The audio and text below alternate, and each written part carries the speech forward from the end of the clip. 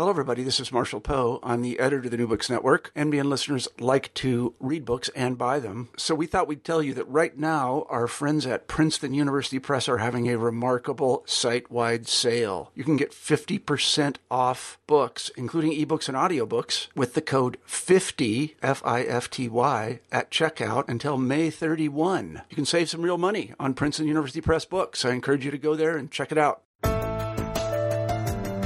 Welcome to New Books in Terrorism and Organised Crime. I'm Mark Locks, and today we will be speaking to Maurice Punch about his new book, State Violence, Collusion and the Troubles. This is an excellent book about the government's response to the IRA in Northern Ireland. We've seen a lot of books come out about the actions of the terrorist groups, and this is actually a book about the reaction by government. Maurice Punch is very well known in the police corruption studies circles, and not surprisingly, this book is very much about the manner in which the government agencies, policing, intelligence and military agencies act in Northern Ireland in response to the IRA's terrorist attacks. Maurice is not excusing the IRA in any way. This is simply a study of one side of the conflict. It's a very, very interesting book. It's based on a lot of work that's been carried out by government inquiries. And I think the full title of the book gives the game away a bit. It's called State Violence, Collusion and Troubles, Counterinsurgency, Government Deviance and Northern Ireland. I hope you enjoy the interview. Okay, hello and welcome everyone to New Books in Terrorism and Organised Crime. Today we're talking to Professor Maurice Punch, who is in Amsterdam today, about his new book, State Violence, Collusion and the Troubles. And welcome, Maurice. Thank you for participating today. Oh, thank you for getting in touch with me, and it's a pleasure to do it for you. Thank you. Thank you. Well, as I said to you just before, we might start the interview with a bit of background of your own personal academic history and how you came to write this particular book. Well, I'm obviously British, but I've been living in the Netherlands since 1975, and I had an interest in policing when I came here. Started doing police research in Amsterdam and finding I was sitting on top of a corruption scandal. And I wrote about that, and it took me into the concept of organizational deviance, that it wasn't the bad apples, it was the bad orchard. And that took me into corporate crime, which I've written about, and particularly work on corruption, organizational deviance in policing. I give seminars to senior police officers, to oversight agency. And at one stage, I shifted a little bit of focus from corruption to fatal force and wrote a book on police use of firearms and fatal force. And whilst I was doing that, I have a background in Ireland. My parents were Irish. About what happened in Northern Ireland, because the theme in the book on firearms was known as shoot to kill. Do the police deliberately shoot to kill or not? Which in the British system amounts to murder if you deliberately intend to shoot someone. And in the conflict in Northern Ireland known as the Troubles, the phrase shoot to kill came up with the idea that police officers and soldiers had deliberately set out to shoot terrorists. And it takes you not only into how police agencies and the army react to violence from insurgents, but somehow what is the state involvement in it? So it shifted me, if you like, more from my early micro stuff, more to macro, particularly because I think state crime has become an interest of my colleagues in London.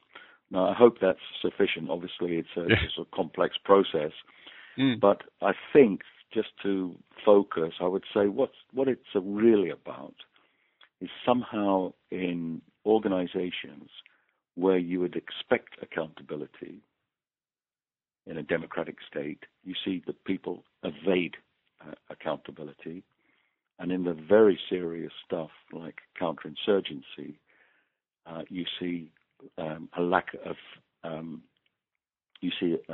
effective form of impunity. So I think that once you start shifting up the state to the state level, it gets all very murky. Right. I mean, a lot of the work I do over here is on a lower level of police deviance, but that organisational deviance, the culture of deviance that people can find themselves in quite innocently, where they start to participate, is quite a fascinating area, and I think understudied, if anything. It might be useful at this stage. Sorry, go on. Yeah. No, go ahead. I was going to say it might be useful at this stage to give the people who don't know very much about the last 30 or so years of issues in Northern Ireland a brief history of what happened, and then maybe mention the inquiries that have sparked some of your own interest, I think, in this area. Yeah, well, probably some of your students and police officers have Irish backgrounds and know a little bit about it. And of course, Keneally has written a very interesting book on the influence of what were known as the wild geese, the Irish who emigrated and so on to Australia and America, the influence they had. So maybe some people know a bit about the background. But in a nutshell, you have Ireland, which was an intrinsic part of the United Kingdom. But the Irish and the English never really got on very well together for all sorts of cultural and religious reasons. You get a Home Rule movement in the 19th century for some kind of independence for Ireland, which never actually gets through the statute books. You get rebellion in 1916, which fails in Dublin, and it's in the middle of the First World War, so it's clearly not very popular with the British public. So a great deal of animosity against the Irish.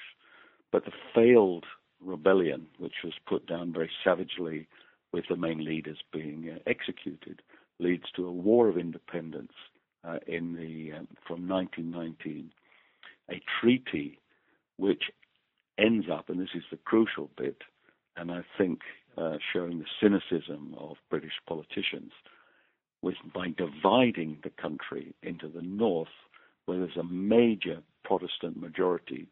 So what they've done is they've created a small state in the north of this very small island. And Northern Ireland is like the population of a small town, like 1.6 million. In Great Britain, that would be Greater Manchester. So there's got a rump state which the South never accepted, with a great deal of hostility between the two, and constant violence, sporadic violence from the South through what's known as the IRA, the Irish Republican Army, an insurgent movement. Now, then you start getting, in the 1960s, mirrored on the sort of civil rights movements in the United States, a shift in Northern Ireland to try and get kind of civil rights, because effectively you've got a one-party Protestant state which discriminates against the Catholic minority population. And unfortunately, the police, the Royal Ulster Constabulary, predominantly Protestant, the politicians, predominantly Protestant, overreact, and you get a great deal of violence against the protesters, against the civil rights marches, peaceful marches. The IRA, Irish Republican Army, which wasn't ever very effective and very well armed, comes out to protect the Catholic minority nationalist population, who are arguing for civil rights, but behind them also Republicans who would want unification with the South, which is why that's exciting so much the Protestants. In that turmoil, the British government decides to send in troops. The troops arrive, are seen to be impartial initially, but get pulled into reacting to the violence of the IRA, which becomes the so-called provisional IRA, which splits off and becomes the most aggressive, the major opponent. And effectively you get a counterinsurgency war, sliding into bombings, shootings, assassinations, abductions. And the key to my book is, how does the state respond? And in a nutshell, and we can get into more detail, what you see is you go into counterinsurgency units run by the intelligence services, so outside of standard policing, outside of standard army and military functioning. And my argument is that they get into very high-level deviance, effectively assassinating, if you like, to put it very sharply, death squads, which is not untypical in counterinsurgency movements or campaigns.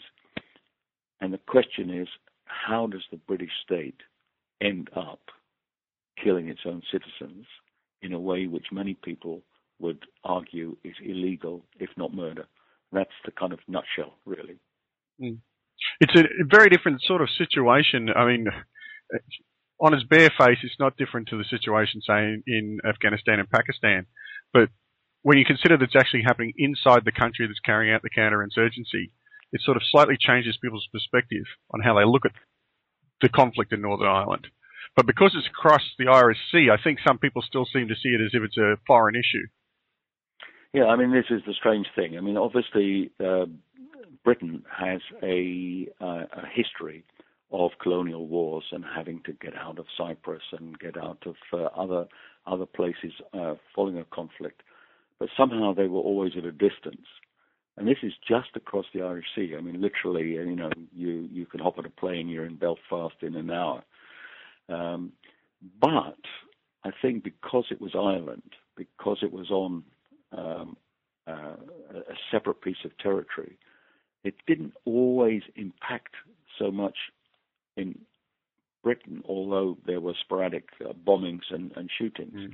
I mean, most of the violence took place in Ireland, Northern Ireland, sometimes Southern Ireland. And so there was some kind of way of, I think, I mean, at the time, people were having a good time, people were fairly affluent, things were developing. I don't think people wanted to think too much about it. And the amazing thing is that you've got the army, you've got up to like 30,000 security people, the British Army with all its kind of units. And in fact, the army, because of the collapse of the Royal Ulster Constabulary in its failure to deal with the early civil rights movement, the army is in charge of public order for about 7 years. This is complete reversal of what you normally get in democratic society, where the primacy for law enforcement, the primacy for violence is the police. It's a very unusual situation, and you have to understand that this went on for 30 years. We're talking about 3,800 deaths. We're talking about 40,000 injuries. We're talking about shootings, bombings, assassinations in Northern Ireland, in Great Britain, and even sometimes on the continent of Europe. Well, it was actually someone I went to school with who was the year below me doing law at university who was shot by the IRA in, was it in the Netherlands or in Belgium? They were on holidays. Yeah, there were. British troops. Oh, yes, of course. I think what you're referring to is an incident where a car with 2 young men and 2 young women, and it was a hired car with British plates, who drove into a Dutch town. The 2 men got out to photograph the historic buildings, like 16th century buildings. A car drew up, 2 men driven by a woman. 2 men jumped out, masked, armed with assault rifles, and they shot both the Australian tourists in the head, the male tourists in the head at short range, on the assumption they were British soldiers. That's right. Of course they weren't. The young men, physically active-looking kind of guys, short hair, British registration, and these are the sort of nasty, horrible things that happen in these dirty kind of wars. And what I'm saying is that the British state, I'm not saying that you could really trace, deliberate accountability at the top, but I think what the governments do is that they send out a message of what they would like to happen, and lower level units, often outside of the accountability structure, because what you often see is when these incidents would take place of shootings, that the log for the evening would disappear. People would give false statements. They would say that the people were armed, that they fired first, and often there would be the scene of the incident would be closed off. so that the pathologist couldn't get in there, the CID couldn't get in there to treat it as a scene of crime. And this is my point, that effectively what you construct is firstly the opportunity to, counterattack, if you like, against the insurgents, but then you cover it with immunity, effective immunity. Yeah, so people see there's no consequences for their actions. Well, it's not just that there were occasionally cases against people from the security services, but very, very rarely against the counterinsurgency movement campaign, because they can very much cover up their tracks. And another part of the story about, say, organizational deviance is that these patterns went on for many years. Talking about a bad orchard, the special branch of the RUC, I would argue in the book, was a bad orchard for like 40 years. In other words, it can't be the individuals. The people who came into that unit, which was very much counterinsurgency, working with informants, feeding information to the counterinsurgency units, which would then carry out the actions. I mean, they were bending the rules for 40 years. There's absolutely no doubt about it, because there's now a police ombudsman in Northern Ireland, a very effective, one of the most effective oversight agencies, and they brought out report after report after report showing that some of the patterns of deviance were deeply rooted within, say, a 30-year culture. Yeah. It might be worthwhile listing the tremendous number of policing, intelligence and military bodies that were all active in Northern Ireland at the same time. I was quite surprised. Well, I think that in a strange kind of way, you have to realize a little bit of the background, that the security services were brought up focused on the Soviet Union. The Soviet Union, when the wall went down, when basically, the Soviet system collapsed, to put it as crudely as possible, a lot of people were looking for something. Of course, later you've got the Muslim jihadist terrorist movement. You've got Iraq and you've got Afghanistan. But in a way, I think Northern Ireland was a sort of playground, if you like, for the security services. I mean, everybody in British intelligence went through Northern Ireland. So you've got the Army, you've got the RUC, you've got MI5 military, the Basic Intelligence Service, Domestic Intelligence Service. You've got MI6, the External Intelligence Service, and what you always get, as you perhaps know from your work, the more agencies you have, the less cohesion and coordination you get. A great deal of rivalry, a great deal of non-communication. People doing their own thing, so it's just, and I probably we don't know a great deal which went on, and material is still arriving and still arising from the Northern Ireland Troubles, and a lot of this material would be covered by national interest and be embargoed. Some would have been destroyed, some will be put away for 50 or 100 years. But now we're having a bit of distance, and people are writing their memoirs. There are the investigations of the Ombudsman's office. People are giving interviews, and it's still bubbling. Things still happen over there. Police officers have been killed in recent years, rioting, threats and intimidation. So it hasn't really gone away. And we're learning more and more all the time about what really went on. Yep. Let's go back to the 70s, and one of the major events which sort of turned public opinion around, which is Black Sunday. The old U2, I believe, wrote a song about that one. Bloody Sunday, sorry. Bloody Sunday. Bloody Sunday, correct, yeah. Do you want to just give us a bit of background to what actually happened? And it's only recently... The inquiry's only recently finished, and the Prime Minister gave an apology. That's correct. I think this is a very important point. You put an army in charge of law and order in a very uncertain situation. And what do armies do? They look for military solutions. So they tend to go for confrontations. They like victories. They like to show their strength. And this was a peaceful civil rights demonstration in Derry in 1972, where I think one of the most disastrous decisions ever taken in Northern Ireland was made, and that was to put in the paratroopers, who are a proactive, aggressive kind of unit, who are totally unfitted for policing in what is essentially a kind of civil unrest situation. And the point is, of course, that from the military point of view, every such demonstration had the potential to have IRA backing, to have Republican military backing, and might always turn nasty. So it's clear that there was an aggressive effort to move in, arrest, and so on.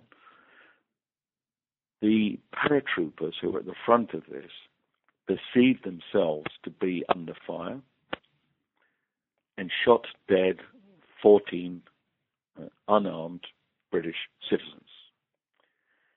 Now, that in itself was pretty damning about the failure of the military to cope with the situation.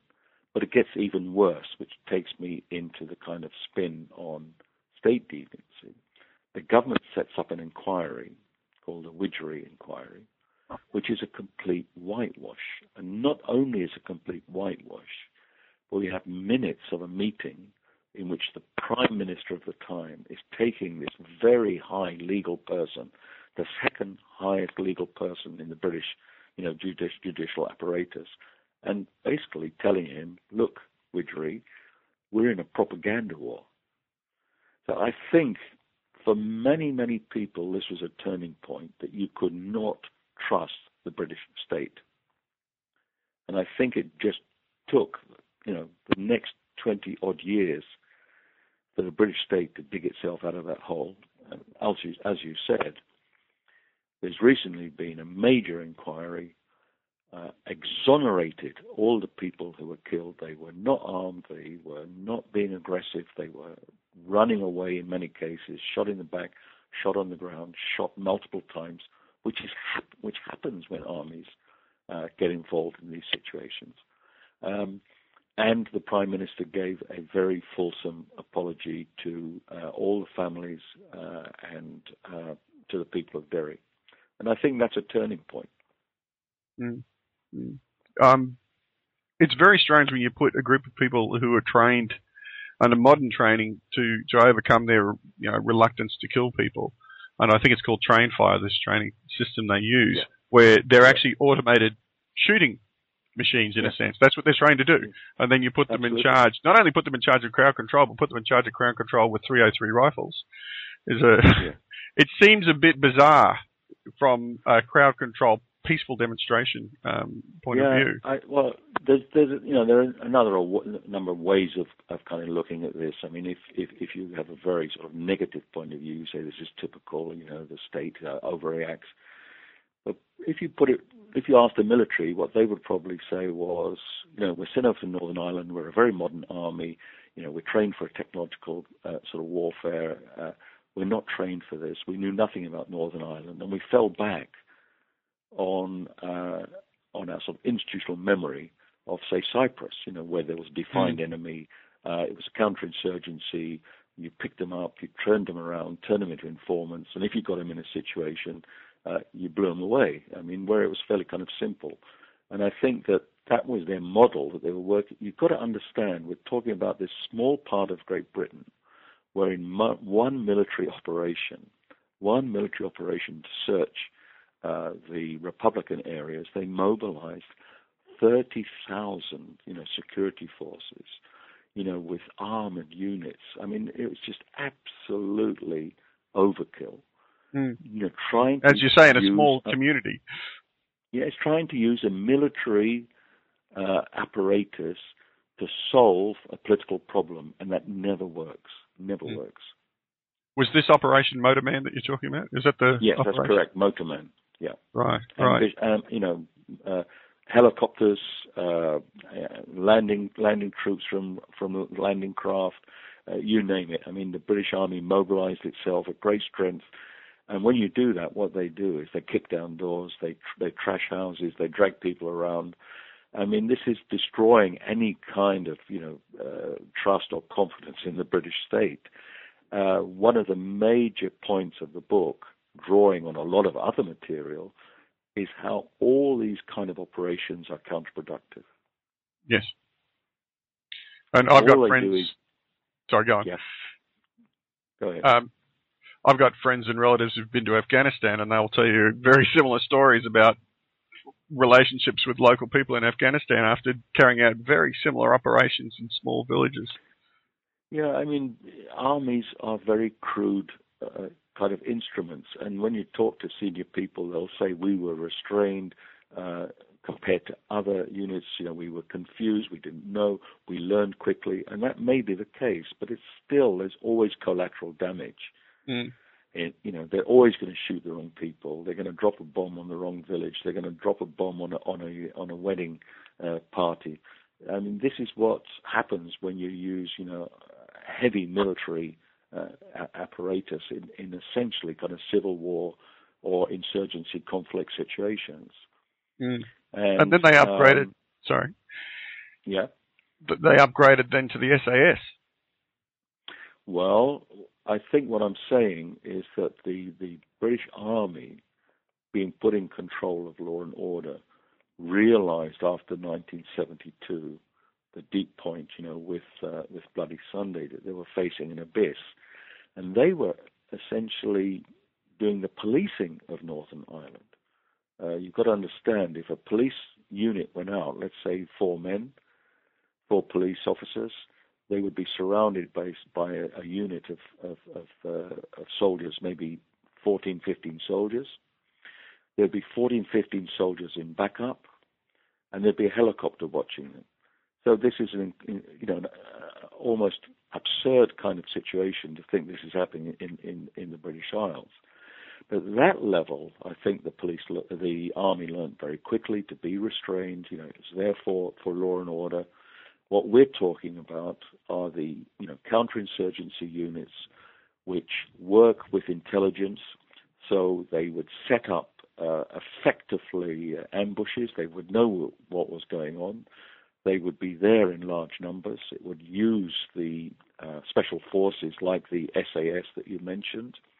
The army had another counterinsurgency unit. The RUC had its own counterinsurgency units, and effectively the name of the game is given British law, you just can't go. It's not the battlefield. You do not have the immunity of the battlefield under international law if it was a declared war, so you can't just go and shoot people. So effectively you use intelligence to draw the insurgents into an ambush situation. You then construct a reason for firing.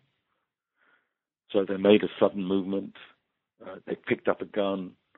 They swerved quickly around in the car. Whatever. You'd find some excuse. Then there would be multiple shooting. Typical army shooting is not to kill, it's to eliminate. I mean, you're talking about 12, 16, 23 bullets fired at an individual. Mm. Then, as I said before, that area would be cut off from any kind of CID or pathology. The pathologists would have to do it from photographs of the scene. So you then doctor your story to say that you had no other alternative to shoot.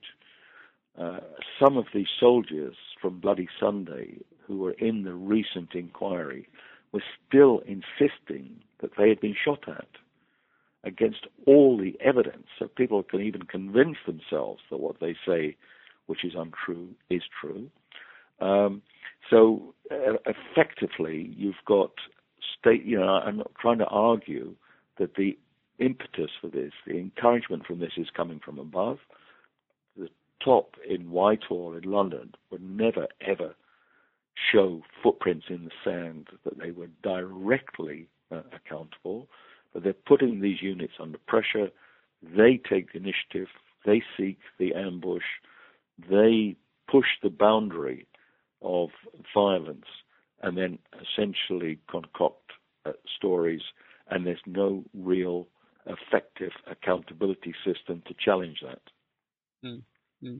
And even in the softer measures, like working with the grasses, the super grasses as well, there was a lot of unethical and sometimes fatal consequences of the way that was conducted. Well, as I said earlier, a great deal is beginning to come out. For example, no doubt about it, that people who are arrested and became informants, or, as you say, supergrasses, who would perhaps give information about 30 or 40 or 50 IRA insurgents, were physically intimidated, and the British state has been taken to the European Court of Human Rights, which has passed, statements about this as being not quite torture, but certainly against, human rights law. So there was a great deal of intimidation, a great deal of misusing informants, threatening them, intimidating them, getting them into dangerous situations.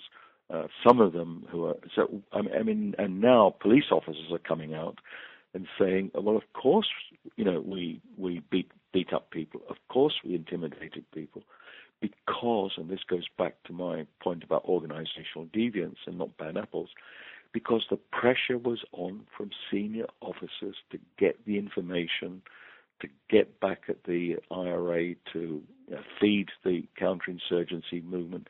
So there's absolutely no doubt that a whole bag of dirty tricks went on at different times and in different segments of the security services. And a lot of that, particularly getting into not just I think we know a little bit about the army, a little bit about the police, the Royal Ulster Constabulary, and their deviance, but probably what's missing is the security services, which is just covered by national interests and embargoes and what they got up to. No doubt that people were going across the border into Southern Ireland, which effectively is a sovereign state. So you're operating outside of your own legitimacy kind of structure. That they were down there doing all sorts of murky things, and we still don't know a great deal about it. And then you also mentioned in one of your chapters about how, in order to protect their sources within the IRA, their undercover agents, they would actually allow innocent people to be harmed, rather than upset their source of supply of information. Yeah, I mean this is counterinsurgency, but also in organized crime. If you have what's called an active informant, then you have to allow them to commit a crime, and the higher they get in the organization, the more implicated they become. And the information that we have is that the IRA, the provisional IRA, was deeply, deeply infiltrated by people working for the British security services, that to protect some of them, even probably British agents were murdered. And that is the kind of rough stuff that you get into when you start using high-grade active informants, whether it's in organized crime or whether it's in counterinsurgency. And it can be excused on the basis of competing values, so to speak. So they're devaluing the people, members of the public, over the quality of the information that they're getting in their own. Well, their particular job is placed above the lives of other people. Yes, I think that if you look at some of the academic work on, say, counterinsurgency and intelligence movements, Jean-Paul Brodeur, for example, in Canada, on the Royal Canadian Mounted Police, looking at the free Quebec movement and so on, they always push the boundaries. They effectively break the law, but what covers them is national interest. Yep. Once you put national interest in, you've got a cover, you've got a rationalization. So a lot of the stuff that went on was cynical, absolutely, cynical. It was, using people. It was making people expendable. But if you work in that area, that's the name of the game. Yeah. And you can justify it because you're being covered by the state. Yep. And it's a form of noble cause corruption. Maybe you need another conceptual vocabulary. In a way, some other word. I can't think of it off the top of my head, but I think noble cause is a bit too nice for what it really is. Yes, probably. But it's in the cause of the state, because once you say that, you can break into property, you can steal people's documents, you can hack into their computers, you can defame them, you can put out black propaganda, you can manipulate informants. One example was they had a very, very valuable, useful informant. This is an IRA person or Republican sympathizer. They've turned under interrogation. Interrogation is going to work for them. And in fact, he wanted to get out, and he wanted to emigrate to Australia. And he applied for all the papers, and Special Branch got to undermine his efforts because he was so useful to them. So they prevented him going to Australia. But then, of course, he gets killed. I mean, This is kind of the ultimate. They're expendable, because the campaign, people get obsessed. They get obsessed with the campaign. That's their own reality. And the rules, the formal rules don't apply anymore. You're in a dirty war. There are dirty rules, and you bend them, and then you cover up, and you try and stay out. There were 70 suicides in the Royal Ulster Constabulary during the Troubles. I think a lot of people had troubles with their conscience. They were in terrible moral dilemmas. They were faced with awful kind of situations. 300 police officers were murdered, were killed during the campaign. So we're getting to pretty rough stuff. Yeah. I mean, ultimately, then the question is, what do you do about it? Is there a mechanism that can short-circuit this sort of self-reinforcing culture of deviance?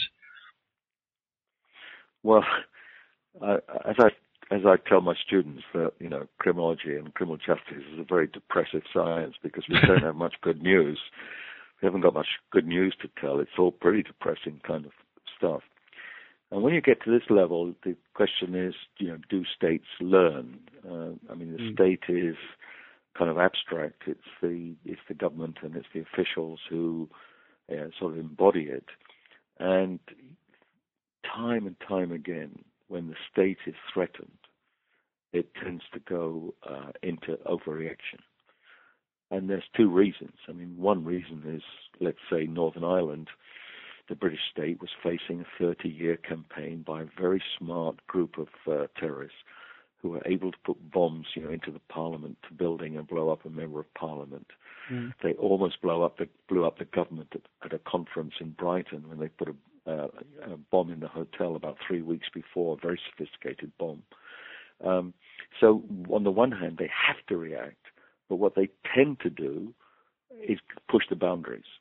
Yes. Push the boundaries into what's illegal. Look at almost, and the really bad stuff would be, say, some of the South American regimes against, left-wing guerrillas. It would be the apartheid regime in South Africa and what they did, and that all came out in the Truth and Reconciliation Committee. Algeria, the French in Algeria, most of the colonial wars the British were in. There's now more information coming out about the repression by British forces in Kenya and people who suffered from that, 30, 40 years ago, trying to get compensation in the British courts. So there's an awful lot coming out about the excesses of the British state in colonial situations. And I think all states do it. And in a way, what some of the practitioners that I've met in Northern Ireland say, well, yeah, we did do it, but we weren't as bad as the others. I mean, it's a question of scale. Okay, we'll cough to some of it, but if we'd really gone to town, it would have been much, much worse. So we're the nice version of the bad copper. Exactly. Yeah. Oh, that's wonderful. Wonderful.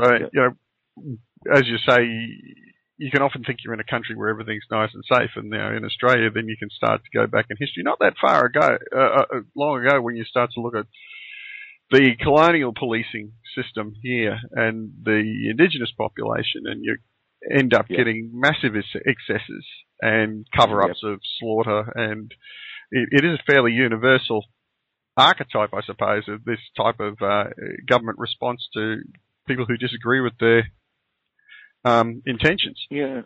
Well, on the one hand, of course, politicians are going to cover up because it's their careers, their reputations. But in a sense, when they think they're working for the state, on behalf of the state, then it's kind of this, the reputation of the state. And they'll go to almost sort of no lengths to sort of cover up. And part of the book is also about external inquiries. It's about whistleblowers.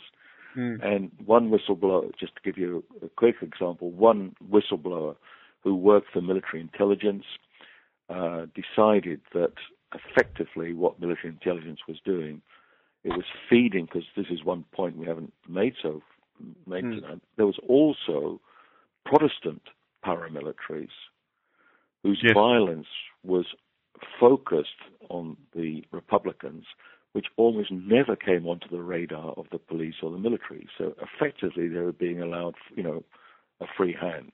And what you saw was military intelligence feeding information to the Protestant paramilitaries to kill, Republican sympathizers or IRA activists.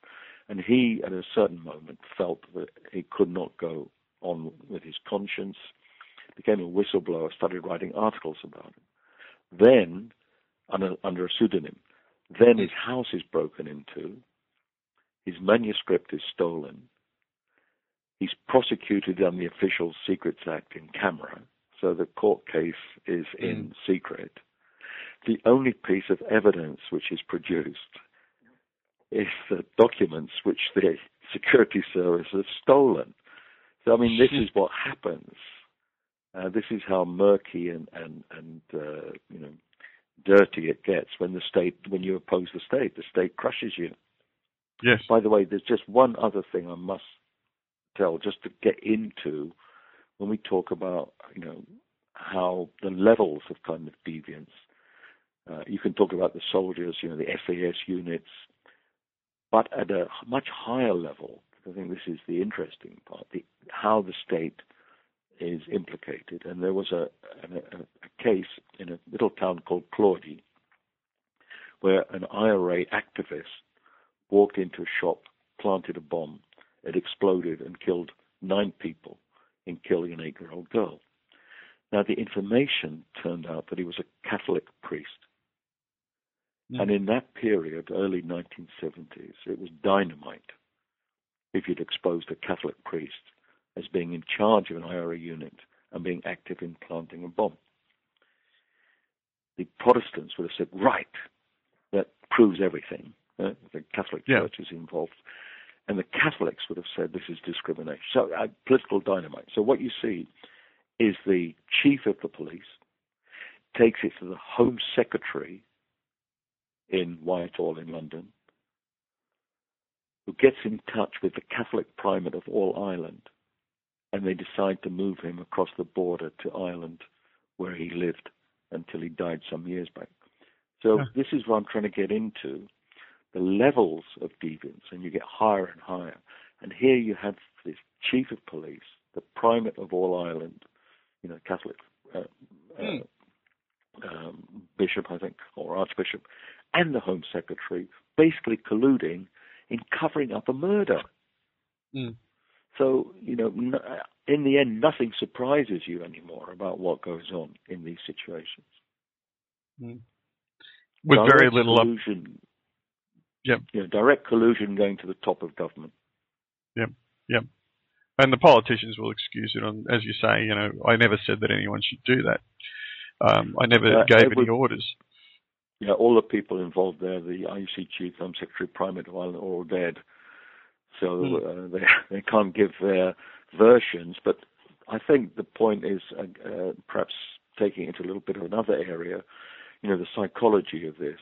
And you perhaps, aware of the literature on kind of denial and what's known as vocabular of motive.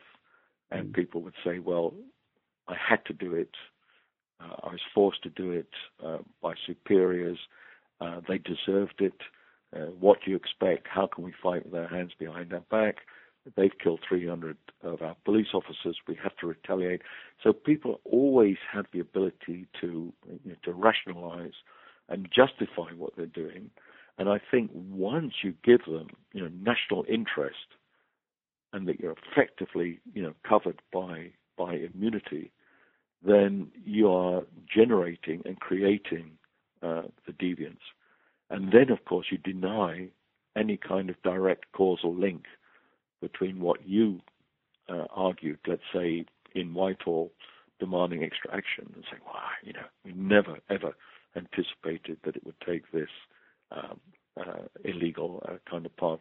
So there's deniability at the top and rationalizations and vocabular of motive down below. How far do you think it could have gone? I mean, if it was still at the same levels it was during, say, the early 90s when there was a lot of bombings in London, do you think it could have got to the levels of, like, drones and things like that? It's operationalized. We need to raise the levels. We need to do more. We're obviously not succeeding. Therefore, we can excuse greater powers and greater weaponry.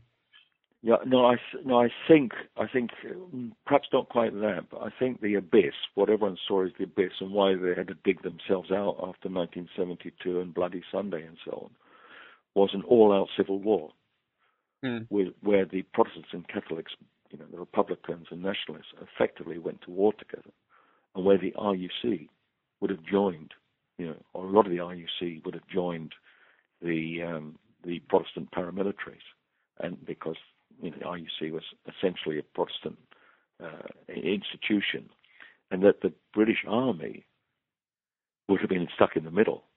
I mean, This was the doom scenario. Yeah. But I think that if you, just a bit of, so react a little bit to what you said. In a way, when you look at it, it's all pretty primitive. A lot of the stuff. Probably by the end of the 30-year cycle, they would be into all the technology of, tapping telephones, of surveillance. But probably what you're talking about is a little bit more contemporary about the drones and so on, which is more, I think, of the last kind of decade. But who knows what they would have done if the army had to face, effectively a full civil war within the British Isles. Yeah. And I think that's why, I mean, one of the cynical kind of parts of this is probably everybody realized, the army, the IRA, the British government, the Irish government realized by about 1975 that nobody was going to come out of this with a victory. The IRA could never win against the British Army. The British Army could never win against insurgents. I mean, and so it's stalemate.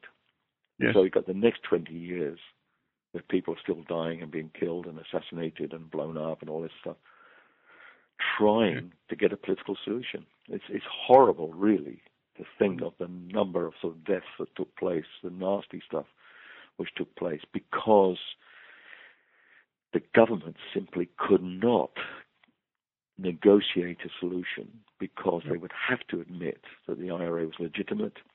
They had legitimate political interests.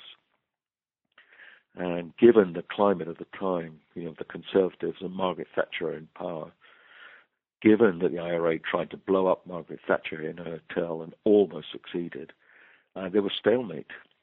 Yeah. It took all those years to dig themselves out. I recently read... But sorry, just to finish what you're implying, I suspect that if the conflict had gone much longer, they would have moved into the kind of technology which is now available and used it, because one of the features of the the conflict is you don't want your own people to get killed. So rather than getting the army in the front, they've started to use the paramilitaries as a sort of proxy special forces to shoot and murder and intimidate and torture Catholics and Republicans. And probably if it had escalated, they would have used anything that was available to them. Yeah. I was going to say I recently read Tony Blair's autobiography, and he does a chapter on the negotiations, the final negotiations, because they've been going on for quite some time. And you can hear in his story, at least, the exhaustion of all the parties, as you were saying. That the anger was still there on each side, but they just couldn't go on any further. They had to stop effectively. Yes. In some strange way, I mean, if you go back to all the various things that happened in the, say, 200 years leading up to the Troubles, it's strange. I don't think the English ever understood the Irish. Nearly every politician who was sent there said, I don't understand this place. I can't cope. They're unreliable. If I talk to a Protestant, he says one thing. Talk to a Catholic, says another thing. They're lovely people. They're nice people. They're hospitable. They're great. Tea, buns, scones. But they're all killing each other. So some kind of exasperation there, and politics was pretty polarized, and it still is. There's still incidents going on. But I think it was kind of important that the Queen went to Southern Ireland about a year back, and I think, no British sovereign had been to Southern Ireland for about I think from well before the independence. I think that was very important. And she recently visited Northern Ireland, where she shook hands with Martin McGuinness, who is now a politician, but was a leading member of the IRA and almost certainly was involved in, actions which have led to the death of people. So there is, on the one hand, this sort of strong move towards reconciliation, but under the surface, I think there's still a lot sort of bubbling there. Yeah. Well, look, thank you very much for all the time you've spent talking to me today, but we have a traditional final question that the whole New Books Network, all the different channels tend to use, and that is, if you could just tell us briefly what you're working on now. What's the next thing we can expect from Morris Punch? Well, I'm not sure. Okay. I'm a little bit exhausted because I did 3 books in like 3 years. I did a book on police corruption. I did a book on police use of force. I did the book on Northern Ireland. And, I call them my Millennium Trilogy, and I'm hoping for the same kind of sales, that the Millennium Trilogy got, films, television, and so on, for all the money rolling in. But, no, I'm not quite sure what to do next. But the Troubles I got very into the Troubles, my Irish background, and it's fascinating stuff. And what you're seeing at the moment is, a very strong kind of reconciliation movement. There hasn't been a Truth and Reconciliation Committee in Northern Ireland, but a lot of groups are trying to work towards much more sort of peaceful solutions. And people who were opponents at the time, people who were, say, in the British Army, people who were in the IRA, are now working together. Often, the Brighton bomber, who tried to blow up the British cabinet in the hotel in Brighton at the conference, he goes on to the kind of peace circuit, arguing against violence. So although there's this, murky stuff going on under the surface, there's a very strong kind of reconciliation peace movement in Southern Ireland, Northern Ireland, and now in Great Britain. And I thought that might be interesting to look at from the point of view of how do you recover from a major conflict situation which has split a society for 30 years. So if I can gear myself up and get the energy levels going, I think that might be my next book. Oh, well, that'll be good, but take your time and, as I say, pace yourself a bit. I will. Okay, right. Well, thank you very much. You have been listening to New Books in Terrorism and Organised Crime, and my interview with Morris Punch about his new book, State Violence, Collusion and the Troubles. Thank you for listening.